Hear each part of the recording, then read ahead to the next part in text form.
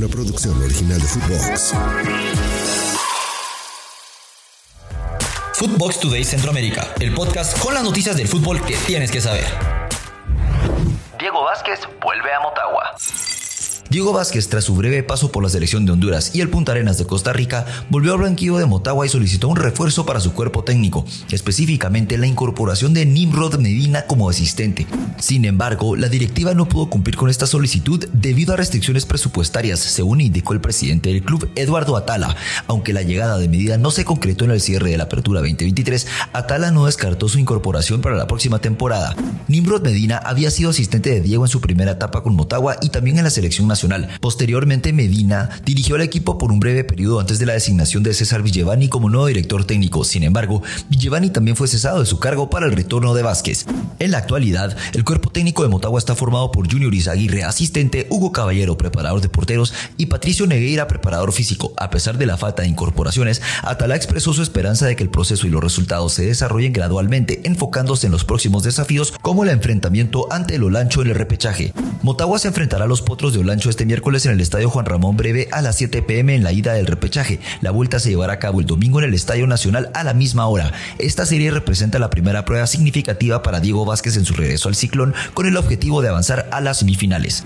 Antes de continuar con nuestras notas, los invito a que vayan y le den seguir a Footbox Today Centroamérica. Escríbanos qué les pareció este episodio y nos califiquen con 5 estrellas. El Salvador, crítica a la Liga Mayor. Carlos de los Cobos, exfutbolista mexicano y exentrenador de la selección de fútbol del Salvador en 2 ocasiones, compartió sus opiniones en el programa Desencajados desde México en la entrevista realizada el 20 de noviembre, donde de los Cobos abordó el fútbol salvadoreño basándose en sus vivencias tanto en la selección como en la Liga Mayor.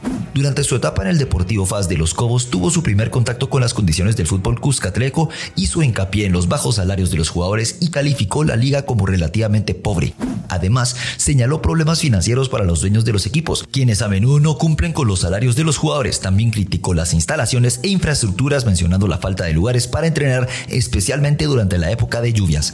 De los Cobos elogió la calidad técnica y el carácter de los jugadores salvadoreños, reconociendo que las circunstancias en las que se desarrollan su profesión no son adecuadas. Afirmó que a pesar de las dificultades, sabía que podía sacar lo mejor de los futbolistas, ya que el salvadoreño es un jugador técnicamente talentoso y con mucho carácter. En cuanto a su experiencia durante el proceso de clasificación para la Copa del Mundo de Sudáfrica 2010, De los Cobos mencionó las dificultades para convencer a algunos jugadores de unirse a la selección debido a problemas previos de trato y promesas incumplidas. Sin embargo, con la ayuda del presidente de la FESFUT y el presidente de la República, lograron mejorar las condiciones y formar un equipo competitivo que llegó a la hexagonal final en el camino hacia la Copa del Mundo. Panamá, Besiktas quiere a José Córdoba. Se reporta que uno de los destacados equipos del fútbol turco está mostrando interés en contratar a José Córdoba. José Córdoba continúa consolidándose como uno de los mejores defensores centrales en cada partido, tanto como titular en la selección de Thomas Christiansen como en el club Levski Sofía de Bulgaria. Ha demostrado ser una presencia constante en el campo de juego. A pesar de su éxito en el extranjero, Córdoba ha permanecido como uno de los legionarios panameños que no ha regresado a jugar en un equipo de su país desde su llegada a Europa. Su desempeño en el viejo continente ha despertado el interés de varios clubes, entre ellos el Panathinaikos de Grecia, según lo informó el Tema Sport medio búlgaro. Además, se suma el Besiktas, cuyo interés se rumorea desde el 15 de noviembre cuando un usuario turco mencionó a Córdoba en la relación con el equipo. La información ha cobrado mucha fuerza tras la confirmación por parte del periodista Álvaro Martínez, quien afirmó en su Instagram que desde Turquía llega la noticia de que el Besiktas está interesado en José Córdoba, sumándose al interés ya conocido del Panathinaikos. Hacemos una breve pausa y los invito a que escuchen nuestros otros podcasts de Nación Footbox Centroamérica, Footbox Guatemala todos los lunes, Footbox Honduras todos los martes, Archivo Chapín todos los jueves y Tribuna Mixta todos los viernes en todas nuestras plataformas de audio. Costa Rica, Saprissa recupera Bolaños. Mirando hacia las últimas jornadas restantes del torneo Apertura 2023, Saprissa logra incorporar a un jugador de gran importancia. De cara a un desafío significativo en la fase final del torneo, el Deportivo Saprissa recibe un impulso crucial con el retorno de Cristian Bolaños en medio de una serie de lesiones que ha afectado al equipo. El experimentado jugador, a sus 39 años, se convierte en una pieza valiosa para Vladimir Quesada y su plantel. Tras más de un mes fuera debido a una lesión muscular, Bolaños regresó al terreno de juego durante 8 minutos en el partido contra el Santos de Guapiles. Aunque su regreso fue breve, representa una aportación de experiencia y calidad en etapa crucial del torneo. El entrenador Vladimir Quesada reconoce la importancia de Bolaños en el equipo, expresando: Cristian significa mucho para la institución y la afición. Esperemos que pronto podamos tener en la cancha a Ariel, Sinclair y al mismo Chirinos realizando todos los entrenamientos.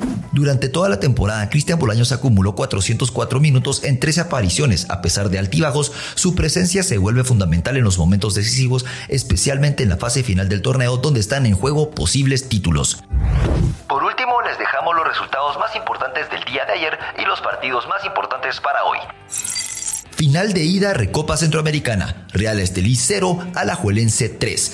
Champions League, AC Milan 1, Borussia Dortmund 3, Paris Saint-Germain 1, Newcastle 1, Manchester City 3, Leipzig 2, Feyenoord 1, Atlético de Madrid 3, Fútbol Club Barcelona 2, Oporto 1.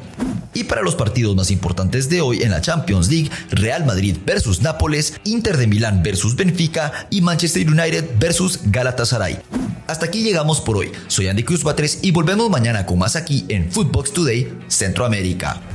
Footbox Today Centroamérica. Una producción original de Footbox.